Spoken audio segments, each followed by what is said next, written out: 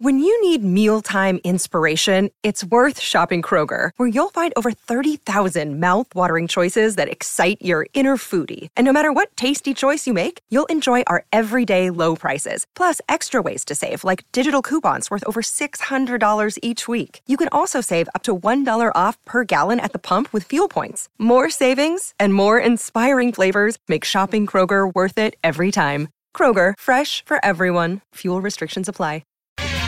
Well, the BBL draft is back ahead of a new season, and the Melbourne Stars won the lottery for the first pick, so the 376 nominated players are effectively at their mercy, and the General Manager, Blair Crouch, is with us. Morning, Blair. Thanks for your time.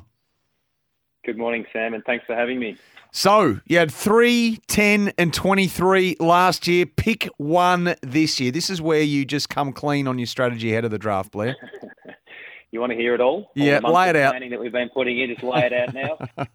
Look, it's just, to be honest, Sam, it's fantastic for the club that we're able to, have the good fortune of drawing pick one. I mean, it comes with a bit of pressure, but as you say, we have the ability to look at the entire pool, and there are some fantastic players who have nominated at every level. So we've been madly planning and doing a lot of work around sort of looking at data and analysing who's available.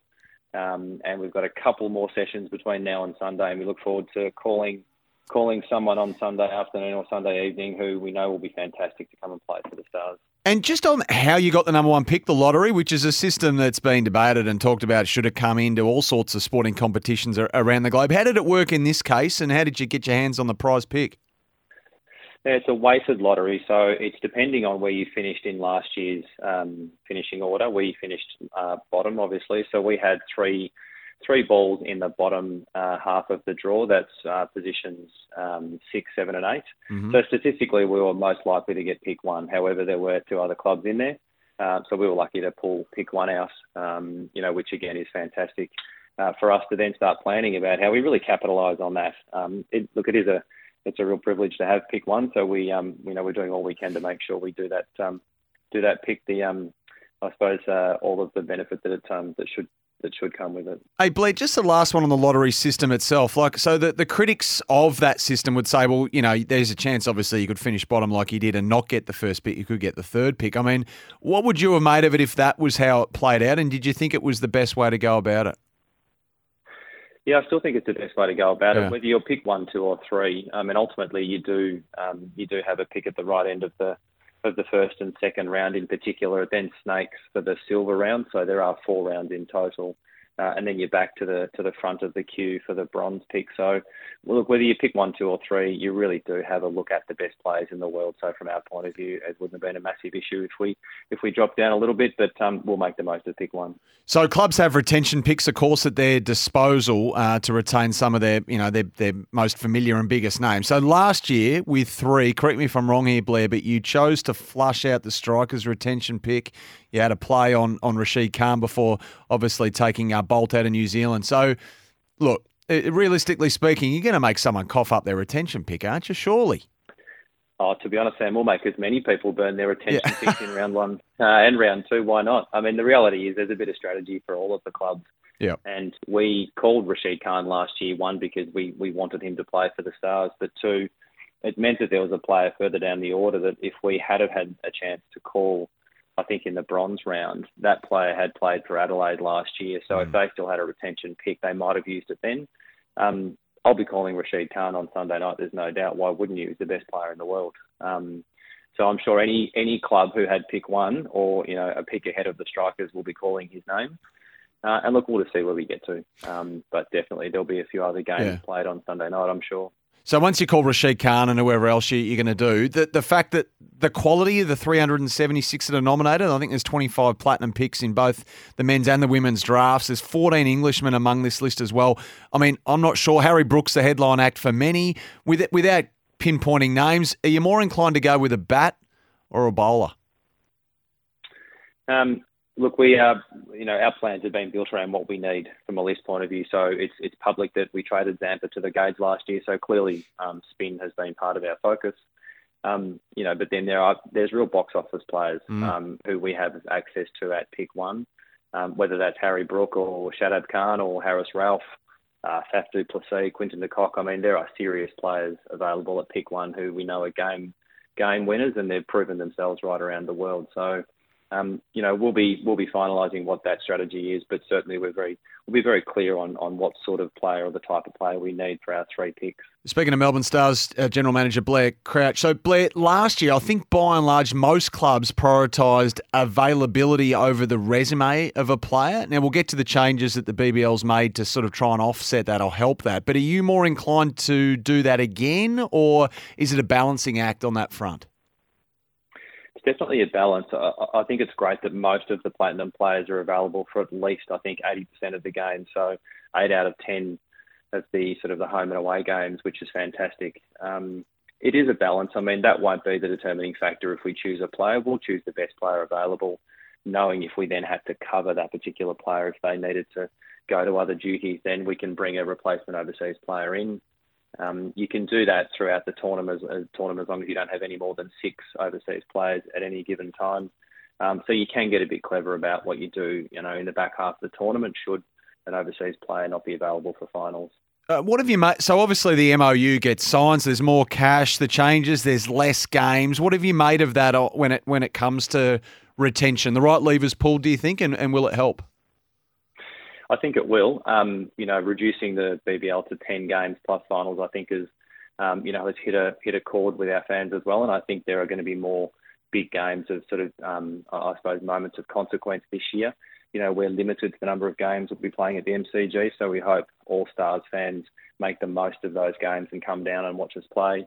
I think probably, the thing that will happen in the years to come is the BBL will find the right window.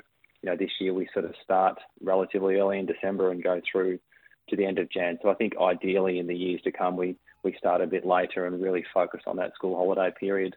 And if that's the case, and we're playing 10 games and plus finals, I think that's perfect. And right where we need to be. Now, we talk about Sunday's draft, of course, but you're not sitting on your hands. You went and signed Mark Steckety, the Brisbane Heat quick. Yeah, we've been busy in the off-season. I think last time I spoke, Sam, we sort of said there's a few signings to come. We've been pretty aggressive with our list this year and bringing in Joel Paris, Mark Steckety, obviously Sam Harper coming across, from the Renegades has really strengthened our list. And, we're excited to see what we can do this year once we start playing. Mark's been, fantastic already with the interaction we've had, and we're looking forward to getting him into the group. He's bowling well. I see he was on a hat-trick the other day up at Allan Border Field as part of some of the preparation games. So, very much looking forward to seeing him bowl at the G. And, of course, the big one in Scotty Boland, yes. Having signed him. So we're not sure how much we'll see of Scott this year, but it's been a real boost to the group, and our fans have really appreciated Scott coming back to Team Green. So looking forward to seeing him back at the G. Geez, talking through all this, there's a lot of reasons to be optimistic, Blair, and that's without even getting to who you're going to end up taking at pick 1 in Sunday's draft. So we wish you well, mate. A lot to be excited about if you're a follower of the Stars, which so many of us are. So good luck with the draft and the preparations as they unfold. Appreciate it, Sam. Thanks for your support, and go Stars. There's Blair Crouch there, the Melbourne Stars GM. A bit of thinking to do before Sunday's draft, but they're playing for keeps, aren't they? They'll make clubs burn their retention picks, and why wouldn't you? Okay, Buddy Bet users, this is what you want to do. Go to the Captain's Run account, and during the footy finals, comment a like on the jackpot group. What is gambling really costing you? So no Friday night game this week, of course. So things are going to be adjusted. Now, during the AFL finals, Buddy Bet will be putting up a guaranteed jackpot of $10,000 every game. Usually that jackpot pertains to Friday night footy only, but during the finals, it'll be every game. And on grand final days, the one worth forecasting, the jackpot will increase to $50,000. And it's not most disposals, it's for the Norm Smith medal. So it's going to be a massive footy final series for Buddy Bet. Big jackpots every game of every weekend. Buddy Bet users, just get to the Captain's Run account during the finals. Comment or like on the jackpot group. What is gambling really costing you? The Captain's Run has been for state transport. People are your solution. We'll get to a break now. Oh, in fact, no, just before we get to a break, I think we've just got some time. I really wanted to bring you this. There's been a lot of the Australian cricketers doing various talk shows and appearances of late out the back of the Ashes, of course. And I wanted to bring you a little snippet. This was on the Late Show with Matty Johns. They were in good form. Pat Cummins, Usman Khawaja, all things around the Lord's Test, all things around Stuart Broad, Johnny Bairstow. Have a listen to this. Let's talk about the elephant in the room. Is Stuart Broad the biggest knob jockey in world cricket? I'm not looking at you. I think that's a question for Paddy. Yeah. Well, would he be top 3? Yeah, I can't think of the other 2. Yeah. What's wrong with him? To me, he's been all right, but to Paddy, He's going. Yeah. But then he's nice as pie the next day. Yeah. Yeah. So do you think it was just on the field? What goes on the field stays on the field, or I don't know. Picks and chooses. does he? Yeah.